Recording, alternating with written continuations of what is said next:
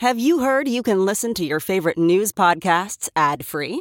Good news! With Amazon Music, you have access to the largest catalog of ad-free top podcasts included with your Prime membership. To start listening, download the Amazon Music app for free or go to amazon.com/ad-free news podcasts. That's amazon.com/ad-free news podcasts to catch up on the latest episodes without the ads. Today, we're going to talk about the Republicans' long-awaited Twitter Hunter Biden expose and how Donald Trump inadvertently screwed over his own party in response to it. And I interview Republican strategist and advisor to a number of Republicans, including John McCain and Arnold Schwarzenegger, Mike Murphy, about whether Trump validating someone like Kanye may actually bring him down, how to pry the GOP out of the hands of the crazies, and why he doesn't just vote for Democrats to exercise the MAGA wing of the GOP. I'm Brian Tyler Cohen, and you're listening to No Lie. So there was a time when politics was about important stuff, and then there's this week. Elon Musk amped up the long-awaited release of information detailing how Twitter censored a New York Post story about Hunter Biden.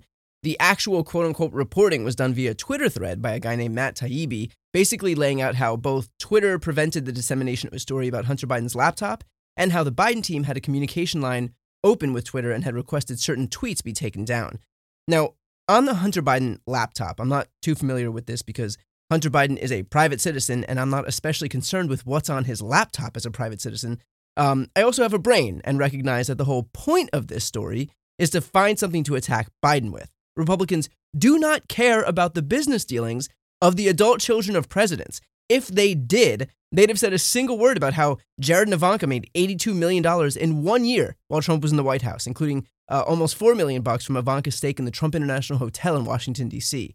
They'd have said a word about how Ivanka had been granted 23 trademarks from the Chinese government during Trump's term, about Ivanka using the White House to hawk branded products, including when a press release was issued to journalists promoting her $10,800 gold bracelet, about how Don Jr. and Eric controlled the Trump organization during Trump's term, which they pledged would have no new foreign deals while their dad was in office, only to then sell more than $100 million worth of real estate while Trump was in office, including a $33 million stake in a federally subsidized housing complex, which had to be approved by Trump's own HUD Secretary, Ben Carson, $3.5 million worth of land in the Dominican Republic, and more than $1 billion worth of luxury residential units in India built by the Trump org.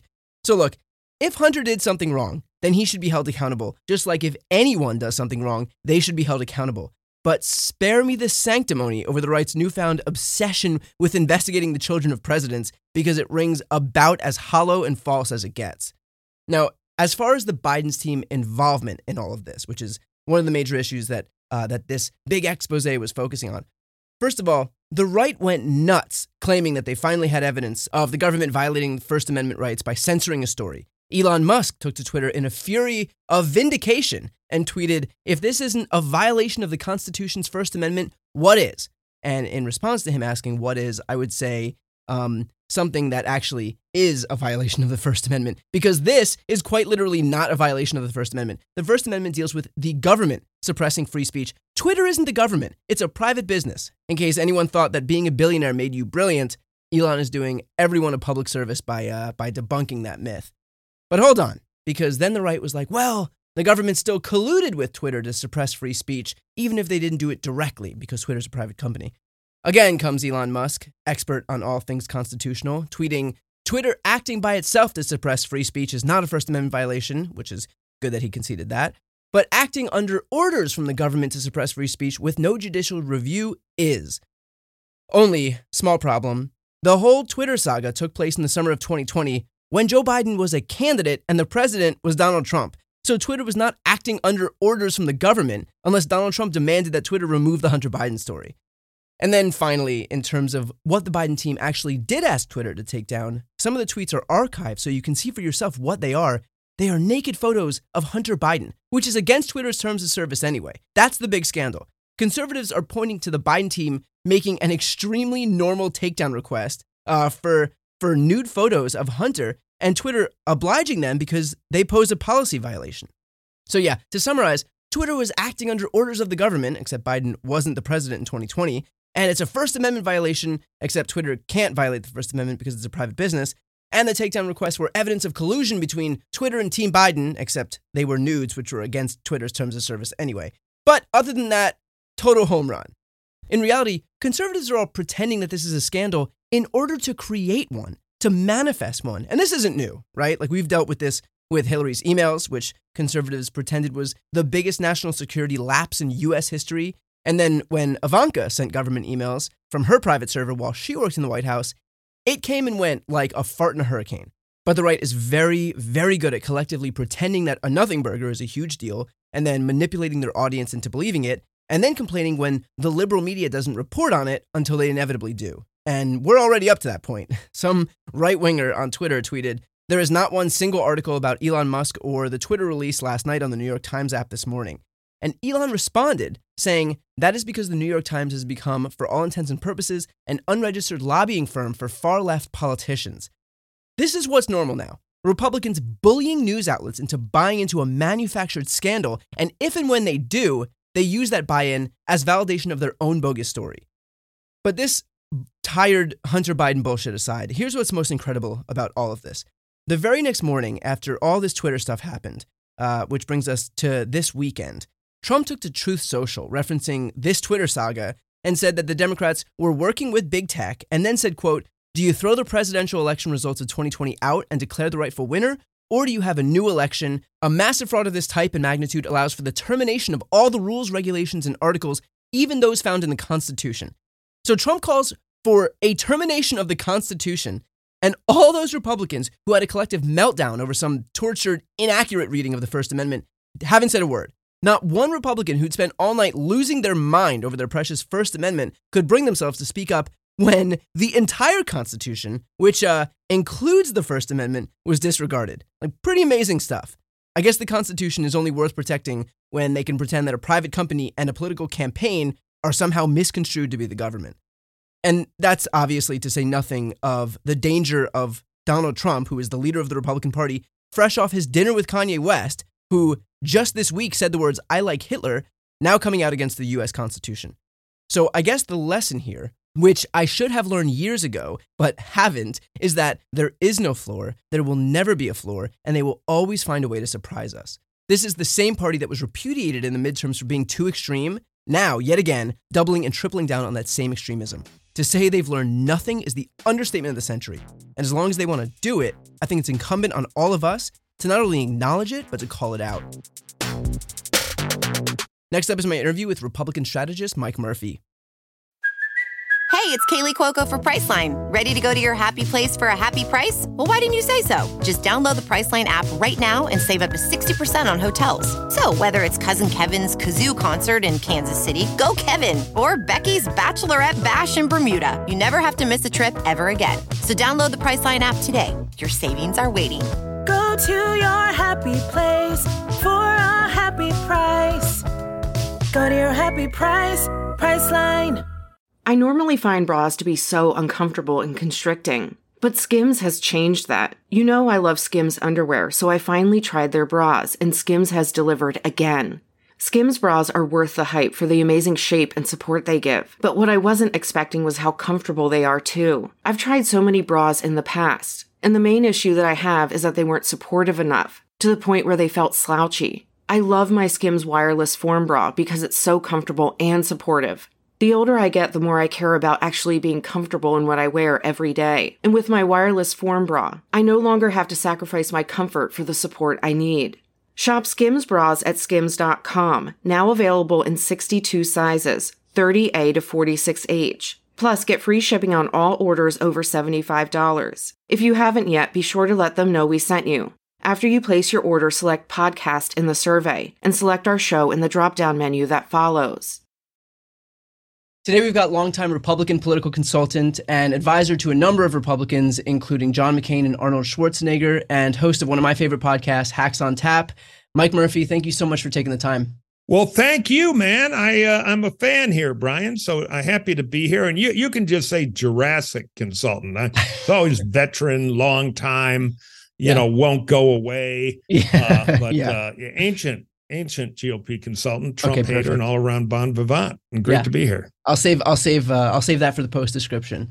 So, So let's jump in here. We've watched over the last couple of weeks as people like Trump and Jim Jordan basically handed megaphones to a bunch of really shitty people, including Kanye West and Nick Fuentes, people who then use those megaphones to, express admiration for Hitler, for one. Yeah. Now, we've seen Trump embrace people like this before, or at least refuse to condemn people who've embraced him, people like David Duke. And nothing really changed because it's Trump and we're so calcified in our politics. Is this time any different? Like, does this have any impact on Trump, in your opinion? Well, I think there's a whole Trump kind of tipping point thing going on now. We found out Trump has always skated right on the edge of white, what do you call it? Not white beyond supremacy? prejudice. Yeah, I guess that's the word, of white supremacy bill. And because Trump's driven by ego, if you like Trump, then he'll like you. So it doesn't matter if you're wearing a swastika hat and a I love Hitler tattoo. If you say you're wonderful, Mr. President, they're good people. Yeah. So we now find out the German-American Bund is apparently working out of Mar-a-Lago. But I think there is a tipping point going on. And it's a combination of factors. I mean, this thing with Kanye and that little pipsqueak, whoever that is from the internet, they're a step too much even for the Trump enablers. And if you add to that the fact that, on Election Day, we had the third Trump-inspired wipeout of the Republican Party, the regulars who were always mixed in their admiration for Trump, some of them were kind of in a hostage situation, at least they thought they were. I would say gutless. They're swinging around now, too. So I think this is all part of a basket of trouble for Donald Trump, who's in a far different position in the party than he might have been 6 months ago. You're still in the thick of things, Mike, but for the people that you've spoken with behind closed doors, is there any concession that Trump's baggage now outweighs the upside, or is there still this begrudging acceptance that his energizing power is the GOP's biggest tool? I would say among the political class, the electeds in both state level, local level, and federally, the private opinion is this guy's an anchor around our necks. He's stone cold crazy. We got to get rid of him. But we like some of the stuff he's for. So if DeSantis turns out to be Trump light or somebody else like that, that gives you some of the new populism, which is a grumpy old school Burkean conservative I hate. But if they can get some Trumpism, which they think they have, which they believe has popular political appeal, immigration issues like that, without Trump, they're all for it. I would say the opinion runs 4-1 in that direction, which is different than 2-1, which was where it was 6 months to a year ago. Trump has been sliding. There's some Fabrizio data, and Tony has worked for Trump as a pollster, that showed pre the election wipeout, but after 18 and 20, those Trump election wipeouts, 85% of Republican habitual voters give Trump a positive job approval. Oh, he was great. Good on the economy. Then you ask those same people, should Trump run again as our nominee? It drops down to the 40s. Half of them walk away because there's Trump fatigue and he smells like a loser. And if you're Trump, where you run on this kind of faux tough guy, right, can-do deal, loser is your kryptonite. And he's just bathing in it now. And you have the emergence of others led by DeSantis, but he's not the only one, who are plausible alternatives now. Well, let me play devil's advocate for a second. Sure. And say, like, in 2016, he didn't have the support of the political class. He had the support of his fans out there. Right. And so he would come and say, look, I won before without the support of the political class. I didn't need him then. I don't need him now. And what would you say to that? No, I think that's exactly what he'll say. But the whole Trump conventional wisdom law of gravity is he's Rasputin, he can't be killed, the grassroots love him. But I love to point to that Fabrizio data of 800 Republicans around the country to show 85% like him. Trashing him is not a good thing to do in the Republican tribe, but only 40% or 43 pre the wipeout now want him to run again. And so I think he's got a half-life that's not that long, and it's increasing. So the presumption that he owns the grassroots, I think, is no longer true. They want to give him a gold watch and move him out of the way. At least 2/3 of them do. Yeah. There's a third hanging on, but right now it may be down to a quarter. I mean, this is a dynamic thing, politics, and it evolves. And Trump is like that head of lettuce that was in the internet race with Liz Truss to see if she resigned as prime minister or the lettuce rotted. And the Trump lettuce is turning brown among, I think, close to 80% of the party. And especially, look, if these elections are being won on the margins, I mean, there's just a few tens of thousands of voters who are actually deciding these elections.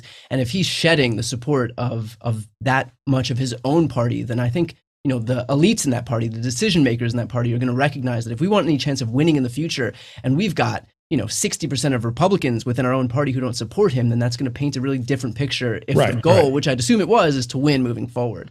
Yeah, the elites are already there. The question is, do they think the grassroots is there too, or are they moving in that direction? I think they are, but we're going to need time and data. I mean, this thing that came out, the Marquette University Law School does a poll, and there are a whole lot of bad polls out there, but the Marquette one has a pretty good history of being impartial and done with rigor. And, it shows Biden just clobbering Trump in Wisconsin, which is a 50-50 state. Yeah. That kind of stuff, so there's a lot of intrigue right now. And if I were a political reporter, I would say for the next 100 days, the real beat in presidential politics is not the candidates as much as the RNC and the DNC, because they're going to take a look at the calendar for the next presidential election in 2024. And that has implications on the Democratic side. Or news reports, Michigan moving up potentially, Georgia. Same thing on the Republican side. And the very fact it's in play and being somebody Trump likes doesn't guarantee reelect. It's just yet another sign that his grip is loosening. So with that said, how do you take on Trump without alienating his cult following if you're someone who wants to be the next GOP leader? And I ask that because we all know that Trump is going to go scorched earth. I mean, you would know this better than I would, but I don't believe that he actually gives a shit about the Republican Party. So I wouldn't imagine that he would. Of course not. He's not going to graciously cede his supporters to the next guy if he loses. Well, again, I think the premise that he has this army of loyal atomic supermen, like in a horror movie, I think I think it's melting like a big ice cube. That said, you don't run against Trump sounding like a real never Trumper like me. You run against Trump saying you did a great job, time to move on. Generational. Hard to run against Joe Biden if Biden opts to run as the old guy, if you've got the even crazier old guy. Yeah. So you do fresh, new, and you outshine him. You kind of ignore him. That'll drive him crazy. Sure, he'll go on Truth Social, or maybe thanks to Elon eventually on Twitter, and call you names. You don't engage. You treat him like a toddler, and you kind of move forward, and you take up his issue space. Tastes great, less filling. No, I know that on Hacks on Tap, you'd predicted kind of a reversion to the mean in this last election. Oh, totally. I was on team, normal, which would have been Democrats losing 15 seats and narrowly lose the Senate. So that obviously, didn't shake out. It was wrong. And I will say Axelrod and Gibbs are always telling me Trump's invincible. So I think that is more Democrat wishful thinking than reality. But that's what the next 2 years will be about. But yeah, I'll give you my midterm deal. Since World War II, the average loss is 26 seats in the Congress and a couple in the Senate for a president in their first midterm. We've only had a handful, I think 3 occurrences since the war where that didn't happen, where the election somehow was pried away from being a referendum on the president to a referendum on somebody else. The last person to pull that off was Osama bin Laden. And because in 2002, George W. Bush's first midterm, he gained a few seats, but he had high favorable. It was post 9/11. Osama, that was a huge traumatic deal. Now Trump's managed to do it. And we'd never seen an election before in modern era where high inflation and the normal curse together wasn't bad for the Democrats. And, they did lose the House, which means they lose the checkbook.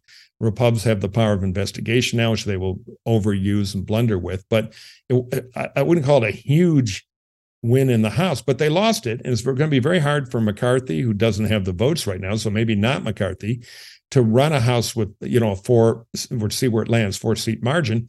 Because you always have a couple of these birds who are out sick or getting indicted or just died in a car wreck, and we're waiting on the special election. So it was much less than it should have been for the Republicans by historical norm. And in the Senate, same deal. But bad candidates and Trump taking over the election saved Joe Biden. And to those of us who followed this for a long time, flew in the face of all normalcy and data, but that can happen. I would advise the Democrats, though, not to say, wow, Biden had lousy numbers and we won. We're special. Without Trump, it would have been normal. And normal would have been Joe Biden in political trouble. you've been pretty outspoken about the crazies in your party. But even though those people were repudiated at the ballot box this past election, it's still them who are basically dictating the agenda right now. You know, we have them charging forward with announcements about investigations into Hunter Biden, all that stuff. So does this signal more trouble for Republicans in the future, that the message they took away from an election where the extremists were repudiated was to embolden the remaining extremists? Well, yeah, I look, the extremists in either party. I mean, AOC will say the election was a vindication of the progressive left in the Democratic Party, and that, the most easily defeated Republican senator in terms of home state unpopularity, Ron Johnson, won because Mandela Barnes didn't get enough support from, the stinking business moderates, and the big problem the Democratic Party has is Secretary Raimundo. The crazy always doubles down, because crazy and either side believes kind of a unified field theory of the only answer is more volume for our madness. And the Repubs, a big chunk of the House caucus will keep singing that song. And they're going to go investigation crazy, which is a political mistake, because if they were shrewd about investigations, they did one January 6th focused, well choreographed investigation of the misspending of money during the COVID and the original Biden plan. There's a ton there. It always happens when the government is given World War II level money to spend. But instead, they're going to dilute the power of that by investigating Biden's socks and what his dog had yesterday, and Hunter Biden's traffic tickets, which is kind of a gift to the Democrats. So, yeah, I think they will overplay their hand. But even the House caucus is not totally unified, and the crazies are a bit on the defensive internally. The problem is the most responsible senior House Republicans are now mostly gone. Yeah. And so the new caucus is a step in the crazier direction. But the whole Republican apparatus, from fundraisers to state officials to governors to senators to staff, understand that we are selling shitburgers out there on election day, and people don't want it. And that is not, over time, that is not a small pushback these folks are going to face. Well, then, with that said, how does your wing of the Republican Party wrestle back control from the extremists when a moderate really has very little likelihood of getting through a Republican primary? And I asked that having just watched Liz Cheney lose and Adam Kinzinger retire, because he would have lost. Right. Well, first, because I can eat with a knife and fork and read books, people always think I'm a squishy moderate. I can't pump a thing of gas out here and not have some nice Democrat. You're my kind of Republican. You may be in the German army, but you're not one of those Nazis. The truth is, are you going to tell me right now that you damn well are one of those Republicans? I am a right-wing nut, but I'm a traditional Reagan-style right-wing nut. I'm in politics to make the American dream work for everybody and shrink the size of government. I am not a grievance politician like Donald Trump, or for that matter, Bernie Sanders. My breed is rare, but I'm not the losing Washington Generals faction of the party, the super squishy moderates. I'm a pragmatic conservative, like the old Tommy Thompsons and John Englers and Jeb Bushes and Reagan and blah, blah, blah. So just because I always hate getting the nice moderate pat on the head. Yeah. If I were dictator, people would say, God, he's pretty damn conservative.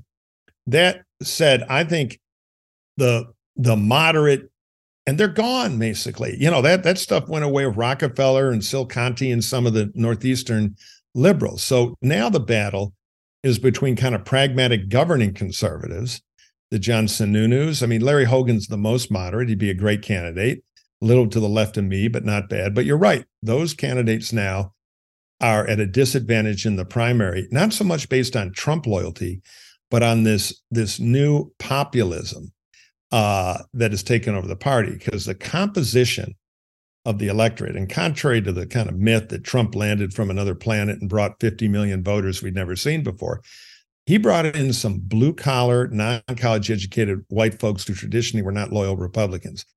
But a lot of his vote in the primaries were regular Republicans who voted for Bush, been around a long time.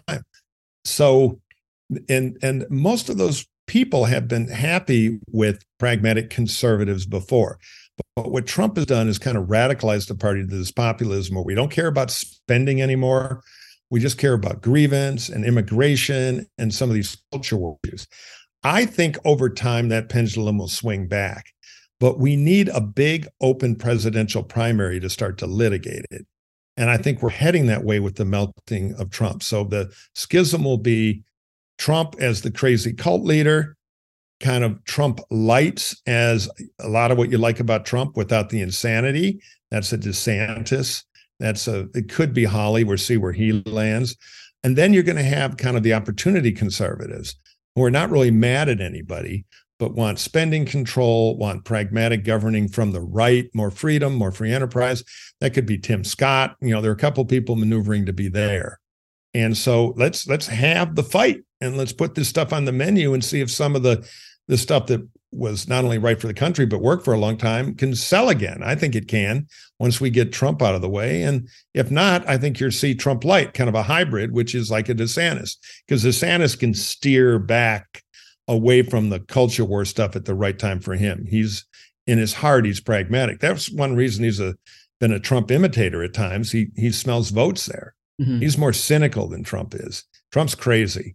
And I'll take a cynic over a crazy guy, because in the end, the cynic will be rational.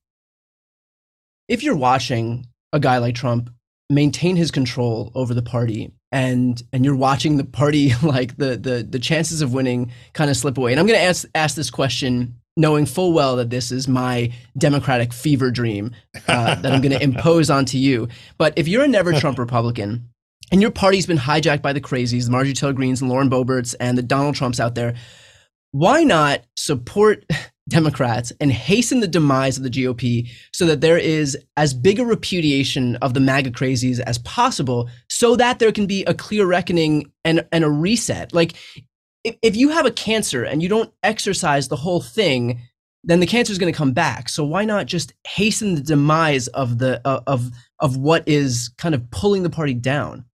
No, it's a very good question. I mean, I voted for Joe Biden and I was public about it. I sent money to people like Senator Kelly in Arizona and Adam Frisch, who ran against crazy Boebert in Colorado. I've been openly supporting of many. I run the Gina Raimundo fan club. Right. But the problem is most of us who got into this actually have policy views. And so I'm a conservative. And so I don't like some of the Democratic policy. I think it's terrible for the people they're trying to help.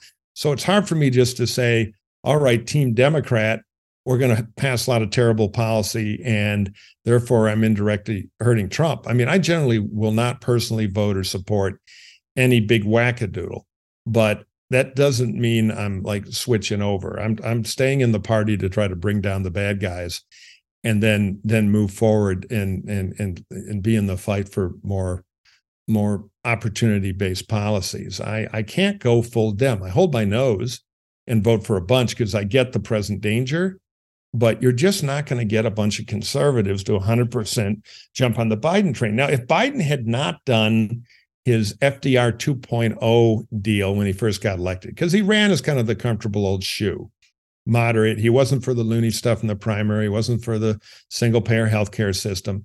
Then he got in and some staffer had a PowerPoint, you can be FDR.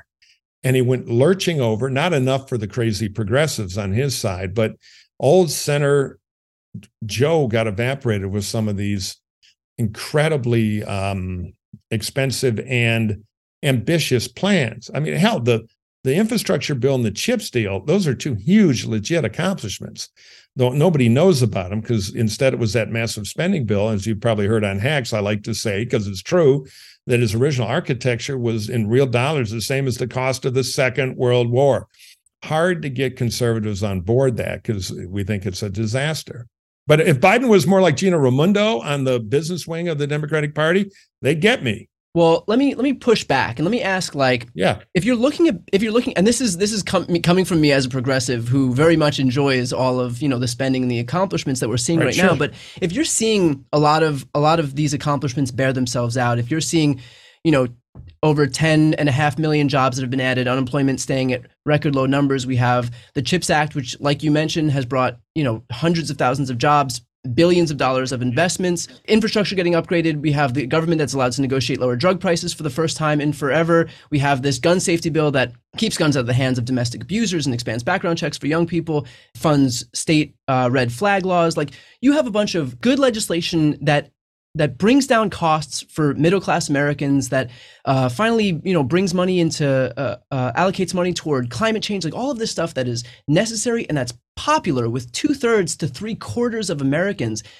I'm just curious how you look at that and kind of recoil at those things. Well, no. But the thing is, I can't eat the steak and not also think about the dead cow. So a lot of I love the CHIPS bill. I like and that was bipartisan. I like some of the bipartisan stuff. You're doing the smart campaign thing, which you tick off all the gumdrops that sound fantastic. On the other hand, massive spending. Now we have massive inflation. Inflation's extremely painful to people. Well, so I think we're not going to agree on economics, but of course, I would push back and say every country around the world has inflation, and a lot of those countries, especially if you look into Europe, have higher inflation than the U.S. So if we're able to maintain parity with those places in Europe, for example, but we've got an infrastructure bill, we've got climate spending, we've got a raft of that stuff to show for it, then didn't we benefit? Yes, but inflation isn't something that comes like a hurricane. It's created by monetary and fiscal policy. And the Republicans have lost their way on this too, by the way. I'm not particularly happy with the Republican appropriators who are mad dogs. Trump spent more than Obama. Obama was the world champ of breaking the budget. Now Biden's breaking the Trump record. So, macro fiscal policy counts to me, and it drives inflation. So the fact that Europeans have failed doesn't excuse our failure in fiscal policy, because everybody's opened up. We're in a whole new era of artificially low interest rates. Well, now guess what? It's caught up. And so that's why we're getting crunched. Now, I get your point, though. But then what I'd say is, why can the French, God love them, build a mile of highway at roughly 25% our cost? I'm with you there. It's very hard to build highway in the U.S. because of Davis-Bacon, which requires literally union caterers. We can argue this stuff all day. Bottom line is, I'm a conservative. I applaud some of what Biden's done. I voted for him. If the election is Trump and Biden, I'll vote for him again. But the Democrats in a tribal world are not going to poll, and even I'll say more centrist Republicans, without a more fiscally conservative agenda. And the only way they may get some is if Trump is the nominee again, which could happen. But otherwise, you're going to see a snapback. And you had said it can happen, and this is what I had spoken to Alex about last week, who I know you know well, and that is that until we see some reason that Trump wouldn't be the nominee the next go around, because everybody loves to grant DeSantis the heir apparency, but until someone kills Trump, he ain't gonna die. And so I think Trump is killing himself. We're just see if it's fatal or not. That's the question of the next election, and you can argue away. I'll just say, from doing this 30 years. The conventional wisdom machine always has inertia for what happened last time. Trump won in 2016, so Trump will win again. Politics is very dynamic. It's always changing. And I tell my Democratic friends, don't fall into a warm, happy bubble that, it's going to be Trump and then we win for free. Because, life is seldom that nice. Well, we'll leave it there. Mike, I don't have that many Republicans who say yes to coming on the show, so I appreciate it. I'll come back. I enjoy this, Brian. It's great. Let me plug my Twitter account so all your lefty Twitter followers can retweet me with angry rage. It's at Murphy Mike. And more importantly, and I encourage others, I'm on post.news, also at Murphy Mike. And of course, thank you for the kind words about Hacks on Tap. We have a lot of fun, and bring me back in a while and we'll talk some more. Thanks again to Mike. That's it for this episode. Talk to you next week. You've been listening to No Lie with Brian Tyler Cohen, produced by Sam Graber, music by Wellesley, interviews captured and edited for YouTube and Facebook by Nicholas Nicotera, and recorded in Los Angeles, California. If you enjoyed this episode, please subscribe on your preferred podcast app. Feel free to leave a 5-star rating and a review, and check out BrianTylerCohen.com for links to all of my other channels.